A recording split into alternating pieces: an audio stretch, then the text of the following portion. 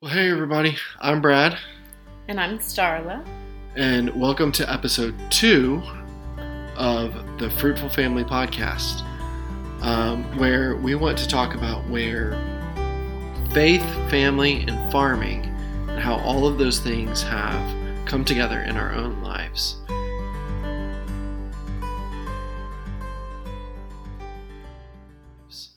And so tonight, or I guess on this episode tonight, because we're recording this late at night and we just put all of our kids to bed.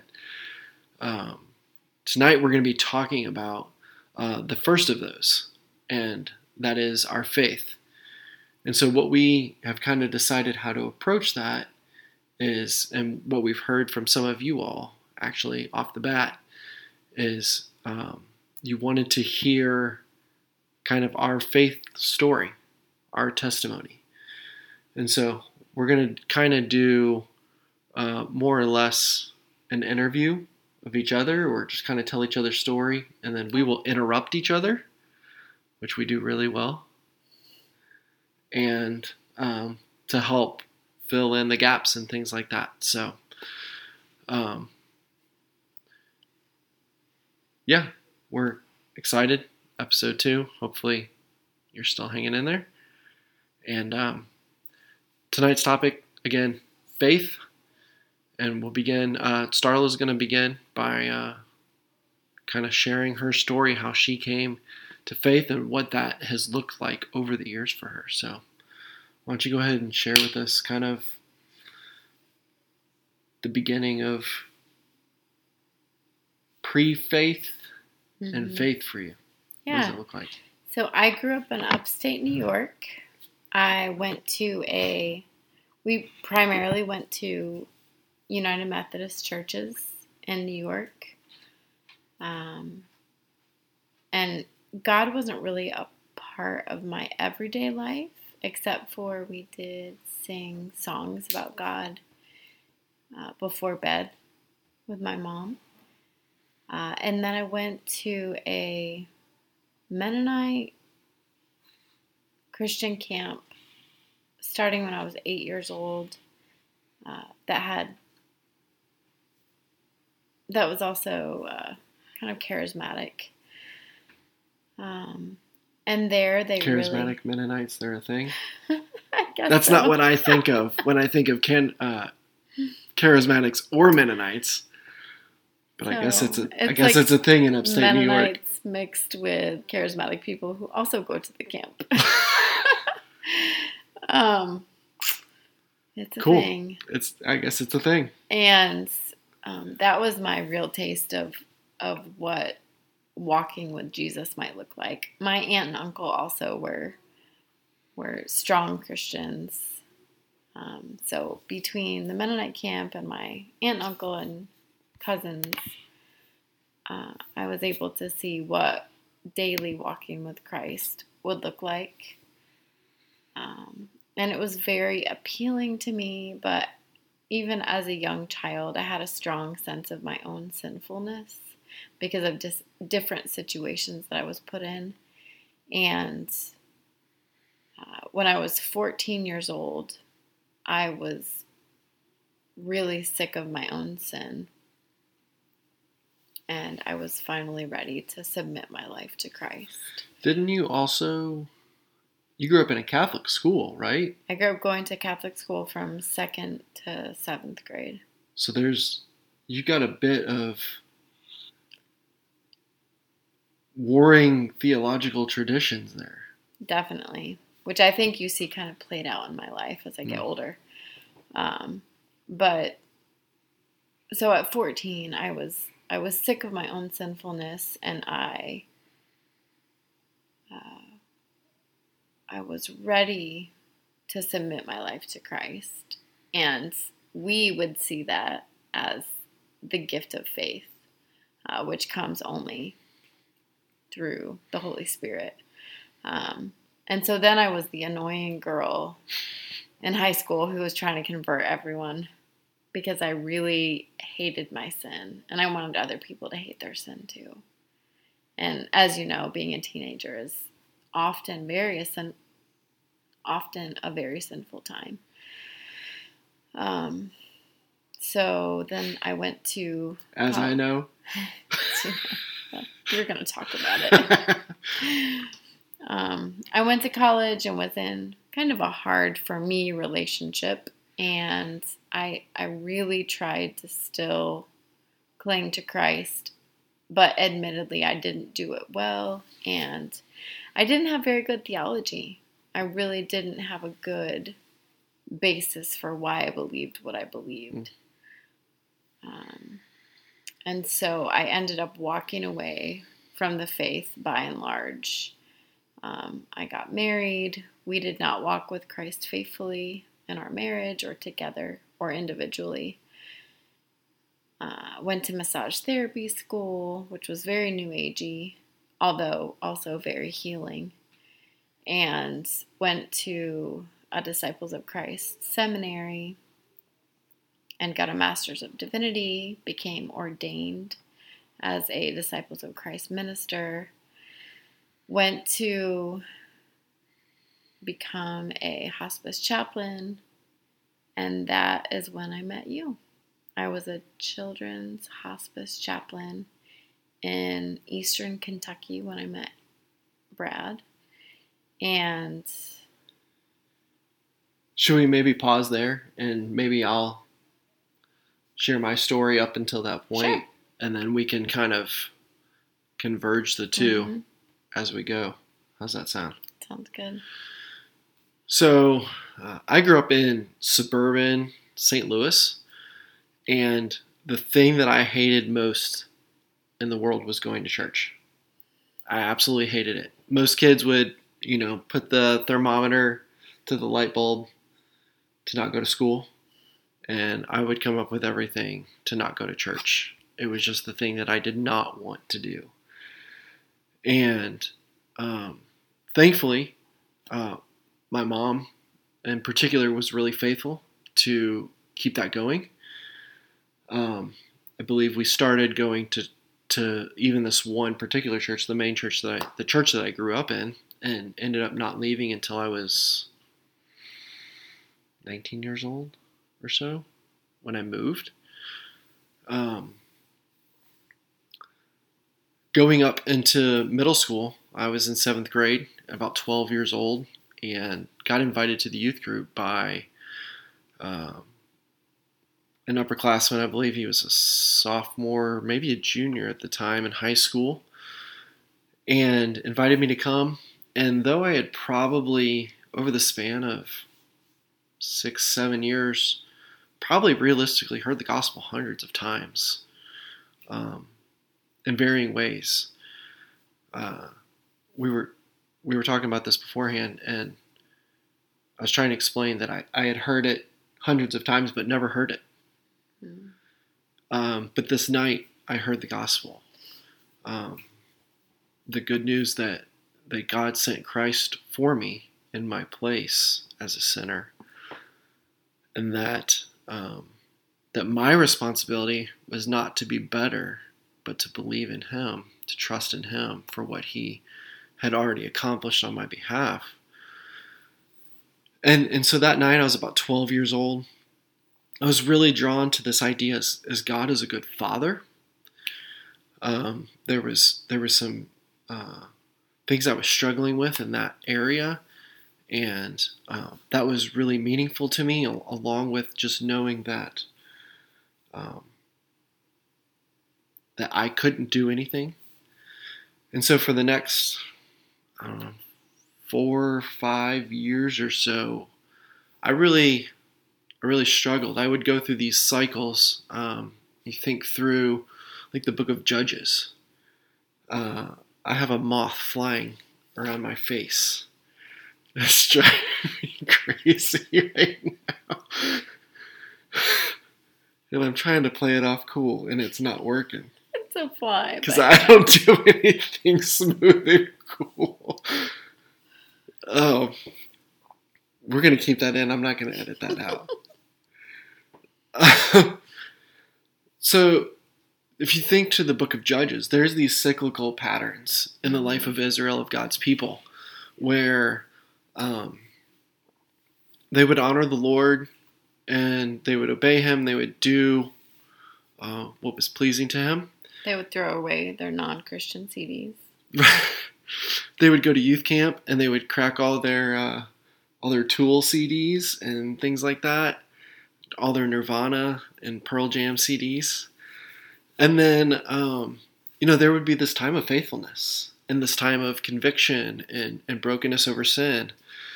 And then over time, we're told that they would do what is right in their own eyes. And they would toy with idolatry, they would toy with sin, and all these things again. And even in the most subtle ways in their own heart, rebel against God. And that's very similar to what I was doing. Though not necessarily completely externally or even visibly to those around me. Oftentimes I was probably seen as kind of a model child, when internally I was struggling a lot, struggling at home.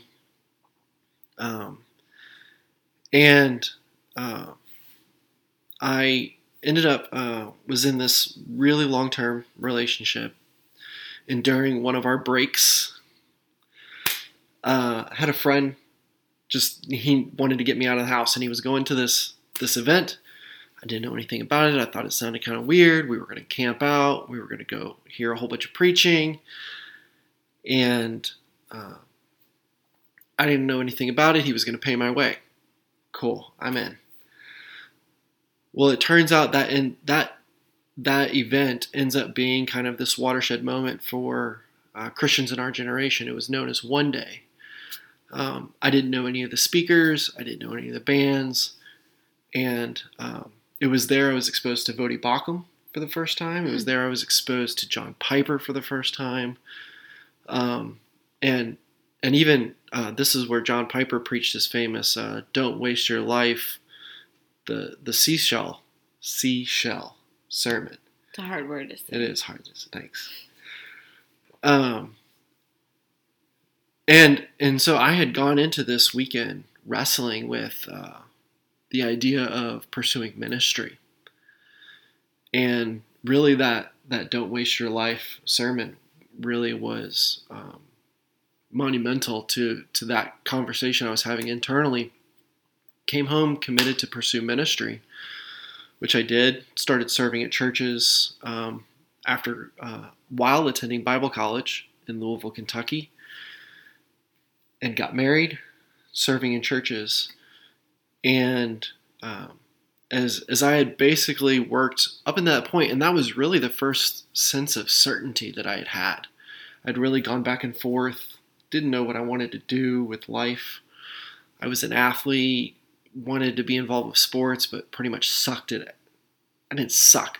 I was mediocre at everything I did. Like, I just didn't excel at anything. Me too. I was a mediocre athlete. Yeah.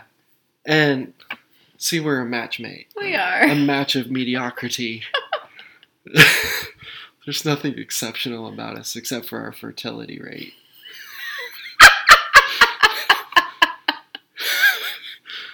What happens when you match two mediocre people? They have a lot of babies. So, all of this happened, and everything that I had spent years at this point working towards, vocational ministry and marriage, and had a kid, and it all seemed to go away just in the blink of an eye. You really had a Jobian kind of experience at that point. Yeah, and so, darkness ensued. There was depression. There was the idea of everything I had worked for, my family, my vocation, everything was gone. And eventually I fell into law enforcement, which is not something I ever saw myself. I wasn't one of those kids that grew up and was like, I want to be a cop when I grow up. But I always liked the idea of it. I was enthralled with shows like CSI and stuff like that. And that was when we met. I had graduated the police academy. I think I had finished at least my first year. I was off of probation, which I almost didn't make it off of. almost got axed like 3 times while I was on probation because I couldn't hack it. But it was a huge. I can talk about those watershed moments for me of like recovering masculinity, learning what it means to be a man, what it means to protect, what it means to serve.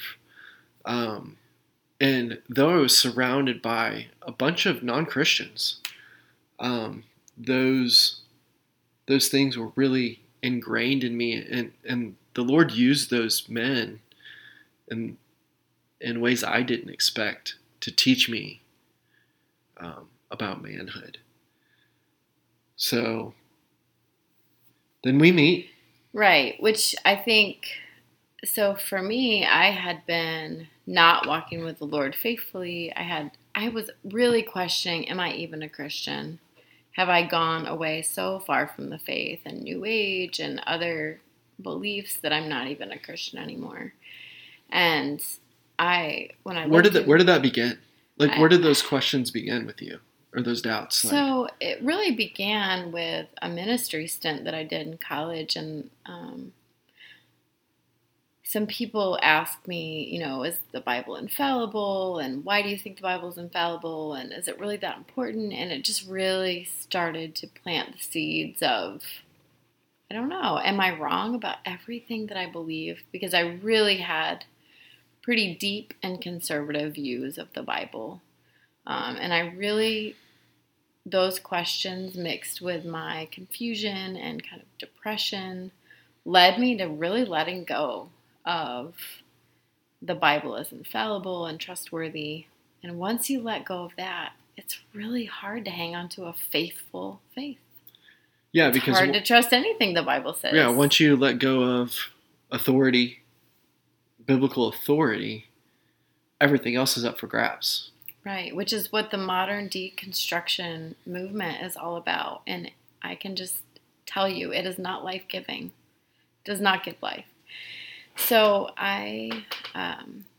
when we met, I had just started to go back to a Baptist church on Wednesdays with a friend who I had made while living in Eastern Kentucky as a chaplain. And I was really lost. I just was kind of blown about by the wind.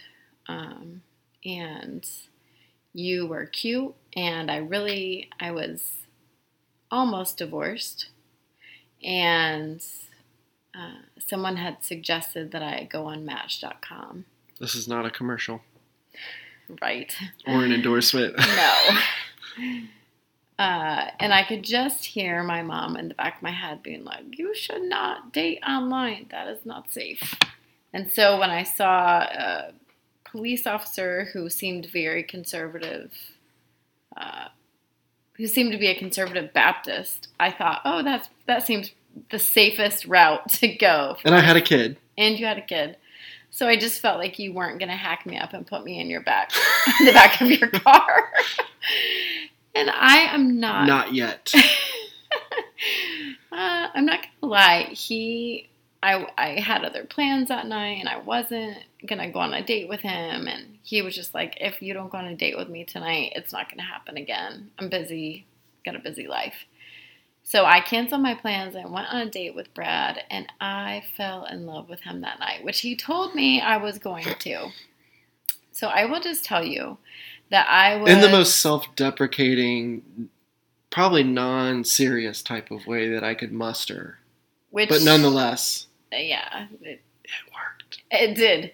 But I was definitely still a feminist at that point, and I just was beginning to see the cracks in egalitarianism and feminism because it just hadn't served me well. It had left me very empty, and it left me very, I think, feeling confused, and my career didn't fulfill me. And I was a hospice chaplain, so I sat with a lot of people who were dying who were saying, I wish I'd had more children. I wish I'd, not worked so much. I wish I had done X, Y, or Z. And I was in their homes sitting with them, reviewing their life, and I was jealous of their life. They died. They were taking care of their loved ones, and they were dying, and I was jealous. And I thought, I think something's wrong here. I'm young, kind of attractive. I shouldn't be jealous of these people who are dying or the people who are taking care of them. So then I meet you, and the first date we had, I don't think either one of us felt like it was going to go beyond that date. So we were totally ourselves. Super honest. We were super like painfully honest. Yeah. And we just had a great time. We had great chemistry, and we really enjoyed being together.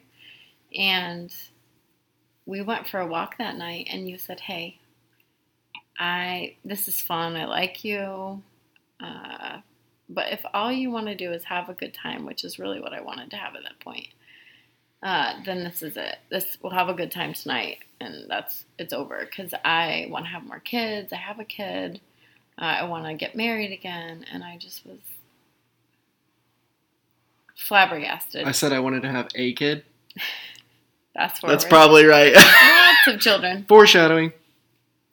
And I just thought, well, I guess I'm going to be in a relationship with you because I don't want to lose you. And I went to church with you the next day, and I felt immediate conviction from the Holy Spirit that I had not been living the way that God wanted me to, and that I was wrong, that I was walking in sin, and I needed to change. What are some of the things that you would say? So I grew up, you have a very mixed. Mm-hmm. I have a very probably Northeast experience. Theological heritage or tradition. The church that I grew up in, came to know the Lord in, eventually was ordained for ministry from, was Southern Baptist. So theologically, that was where I grew up, and that was the seminary that I attended. Like I was it was pretty monotone as far as diversity of theological heritage.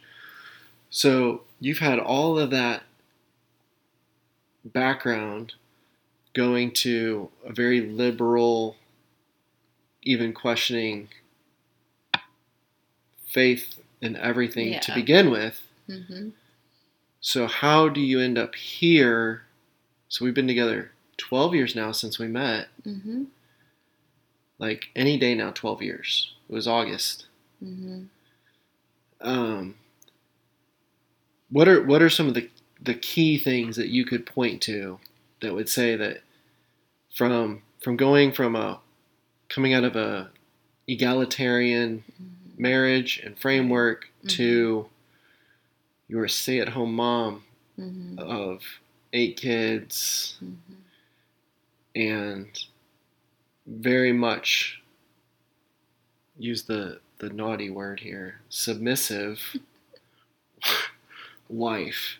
How did I get there? How do you get there? Yeah, so 'cause your story is a lot more interesting than mine is. So I think first, when we were dating, it was, I don't know, a week or 2, maybe 3 into our dating relationship, and we were talking about faith, and I had really let go of the idea that Jesus' death on the cross is atoning for I can sin. tell you exactly the circumstances. Do you remember it? We were driving to your family's reunion. It was the Labor Day picnic at my aunt's house, and we were listening to a song about the atonement. About the atonement, yeah. Yeah, and I had just let go of that idea because that's actually pretty common in mainline churches that we don't want to talk about sin, and so we really kind of let go of the idea that Jesus' death on the cross atones for sin. I think your exact words to me were, "Do you actually believe that?" Yeah. I think those. If I probably I maybe started the conversation. I may be misremembering, but I think that was how it started. Was you saying, "Do you really believe that?" Probably because I didn't really believe that anymore. You were struggling. You were struggling. I was struggling. Yeah. And so Brad was like, what? Have you ever read the Bible? Which... it was charming. It was kind of harsh, actually. It was probably really harsh. But so then I proceeded to very poorly explain why I thought that Jesus' death on the cross wasn't atoning. And he was like, no. I mean, if you are going to be a Christian, you have to believe that, basically. And he was right. No faithful Christian who has read the Bible front to back and believes it would believe that Jesus' death on the cross isn't atoning. Because there's so much foreshadowing in the Old Testament about the Messiah who... And even just the recognition, if you look at the world that we live in, you can clearly see that it is not as it should be. Right. Right? Like, turn on the news. The fact that we don't watch the news anymore because I was a cop for 4 years, because we're surrounded by so much brokenness and death. Right. Yeah, there's darkness in the world and we need a rescuer because we are obviously sinful. Right. And so I think after that conversation, and I started listening to Wayne Grudem's Systematic Theology podcast. I think maybe you recommended that I listen Which to is that. basically just his lectures. If you're familiar, I probably have it somewhere on these shelves. His textbook, Systematic Theology. It was just him lecturing through it in was it a video? Videos or just a podcast? It's just a podcast. Just listen to it. And I listened to some of Tim Keller's podcast. This was about 11 years ago, 12 years ago. Just some of his sermons, right? Probably. It probably was his sermons. And it really didn't take long for me to realize, and I think reading the Bible and also going to church. And coupled with our local church, yeah. So there was a watershed moment for me, actually. The pastor who was, for me at that time, was just the right person for me to be sitting under. And he said, faith in Christ is a leap of faith. And you are either going to take the leap of faith based on lots of different things. You're either going to take God at his word and take the leap of faith, or you're not. And if you're not a Christian. And I thought in that moment, yeah, like I am a Christian, and so I need to trust God's word. And I need to trust that it is what it says it is, and that God is who he says he is. And so I let go of so many things at that point. I was very, going to seminary, I was very using she pronouns for God at that point, and, all the things. Anything that you think of a liberal, progressive, mainline, Protestant woman who's a minister. Ordained I was all those things. And pretty much after that sermon, which was a few months into our relationship, I let go of all of it. Yeah, and kind of since then, and we were talking about this again beforehand, that this hasn't been like an overnight thing for both of us. Some of the things have come are more, I don't want to say natural, they're not natural, but easier for me. And some of the things have been easier for you to embrace. Right. And, even for me, I remember when I left my home church to go to Bible college. And so full disclosure, like we would identify, that's the language that we use now, right? We would identify as not only, we would say we were Reformed, that we hold to a historic confession of faith, the 1689 Second London Baptist Confession, being the one that we would hold to most consistently as a historic confession of faith. But when I came to seminary, to Bible college, I was told, just don't become a Calvinist. They're Calvinists there, and we don't like them. And I didn't know what that was. my church didn't prepare me for that. They didn't tell me what that was. I just knew we didn't like them. And for me, that watershed moment again for me was reading the Bible for myself, which I hadn't done a lot of as a teenager. It was more, oh, this is what my youth pastor says, or this is what the Sunday school curriculum says, or whatever. And there wasn't a lot of me reading it for myself. And I got to a point where I was like, I went through the cage stage, like everybody does. Like if you're not a Calvinist, you're against God and all that kind of stuff. But I don't know if you went through that. Did you have a cage stage? I don't think you did. No. You're so much more graceful than I am. Pregnant. That's why I didn't have a cage stage. So, with all of that, and to kind of bring this to a head, because I think we're kind of running out of time here. But through this journey, right, I was a cop when we got married. Mm-hmm. Our first child, our first son was born. And within months of that, well, when you were in the hospital with him, mm-hmm. I decided to resign. And it took 3 months for that to happen, 3 months or so, to pursue ministry again, which she was freakishly on board with. Yeah. I was scared to death. Yeah, he told me when I was in the hospital with our firstborn Haddon that he wanted to quit being a police officer, which he was about to get a $10,000 raise that year. I have a knack of quitting jobs right as I get a raise. And he wanted to pursue ministry again. And I was like, great.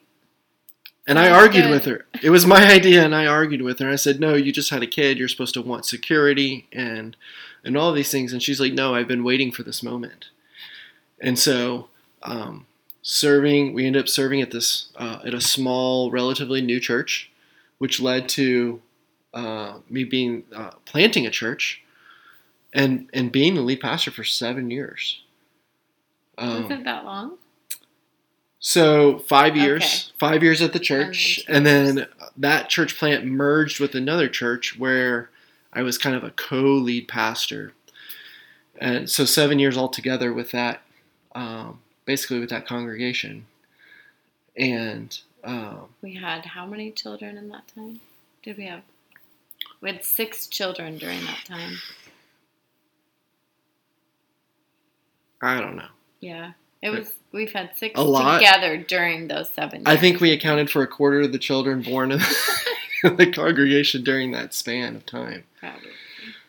But in all of that, eventually the Lord provided the opportunity for us and gave us the desire mm-hmm. to transition out of that role, at least for the time being, and to work together as a family. And so we focused on our farming efforts. We, in addition to our farming, we became business. We took on another business mm-hmm. Later in that year after I took the leap and went full time at home. And so all of that to say that even though I'm not vocational in the church, our desire now is to be faithful members. Right. To serve our church, to love our church. And it looks differently now. It looks a lot different now than it did 2 years ago. Mm-hmm. But I get the opportunity to preach every now and then, which I'm thankful for. But it allows us to really spend, and I'll just speak for myself, to spend more spiritual energy with the family. Which unfortunately, and I just confessed this in my sermon that I preached this past Sunday, mm-hmm. As a pastor was significantly lacking. I was expending all of my spiritual energy for the congregation, and being exhausted when I would come home, like spiritually and emotionally exhausted when my day was over, and had nothing left in the gas tank for my family spiritually. And so it's been a blessing for us. And before she says it, I'll say it. It's not perfect, right? Like, no, it's not perfect, but I will say, not only spiritually, because he is able to lead more spiritually at home, I think, than he was able to personally when he was a pastor. But also, we just have so much more interaction together, which really has made our marriage so much better. And we already had a really good marriage. So we get to joke and laugh and have fun together throughout the day, most days, while also teaching our children and homesteading and homeschooling them. Which are all subjects that we will tackle on subsequent episodes as well, definitely. too. Yeah, and I think for us, I think one of the things that has continued to... So we have gotten more conservative over the years, and we have, I think, eschewed more of the world. We've gotten rid of some of the worldliness that we have, and we are still continuing to root out worldliness from ourselves. And I think the reason that we have done that is just faithful reading of God's word. Both when we go to church, we listen to God's word preached expositionally weekly. And then we both have just read through God's word, the whole word, multiple times. Yearly. Yeah. Like, it takes me a few years to get through it, and you read it through it more quickly. But just reading through God's word brings conviction to us about lots of things. And I think we have tough conversations too. Probably not as often. You probably desire the tough conversations more than I do. Would you think that's fair? Yep. But we do have them. And I also have training in the tough conversations. And I do too, like pastorally. But I'm just being honest. Like, it's hard it's easier to have a tough conversation with somebody outside your family that you don't have to go to bed with that night. And wake up and see the next morning. That's harder to have a tough conversation at.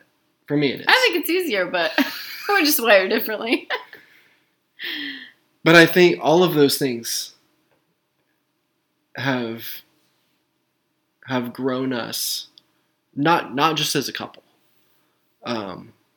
like not just benefited our marriage, but benefited us spiritually. Absolutely. And I think with everything that we've been through, before one another and together, because it's been a lot either way, that the Lord has been kind and faithful to us in all of those things. And so, our hope for sharing this one is that it's an encouragement to you, right? We've been through crazy, difficult circumstances. Imperfect circumstances. We've gone from cycles of sin and cycles of disbelief. Mm-hmm. And the Lord has been kind and faithful to always bring us back to Him in the midst of those things. And they're just reminders of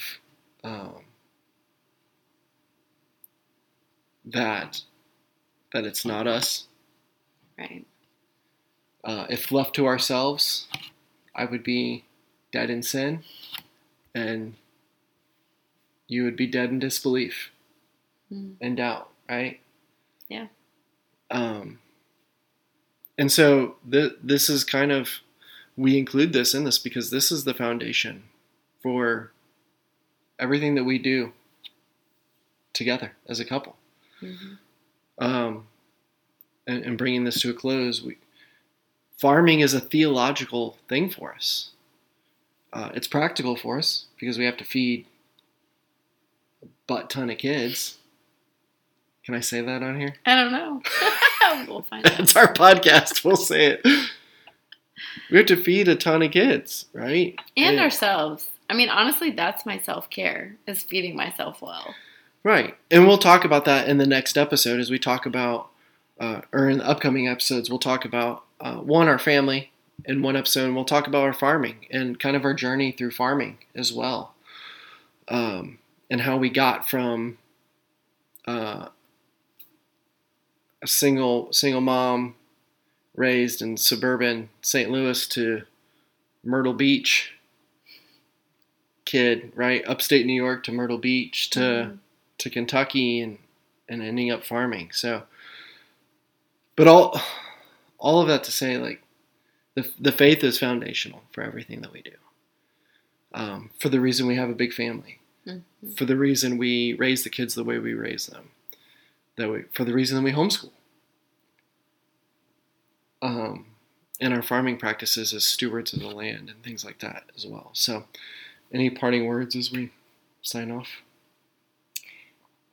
I think that we have made a lot of mistakes, but we've also done lots of things right. And so we hope that this is encouraging, and maybe it will help you if you're younger, or even if you're older. Hopefully you can learn some things from what we have learned, because I think to a large extent that is what we have both done. We have learned things from lots of other people, and that's how we are where we are now. Yeah. That's good. I'm not going to say anything else. That's a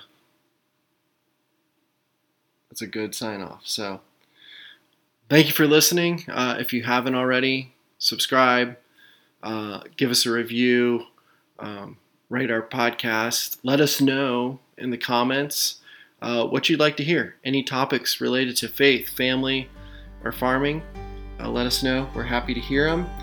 We'll consider all things. We may not attack all things, but we'll consider all things.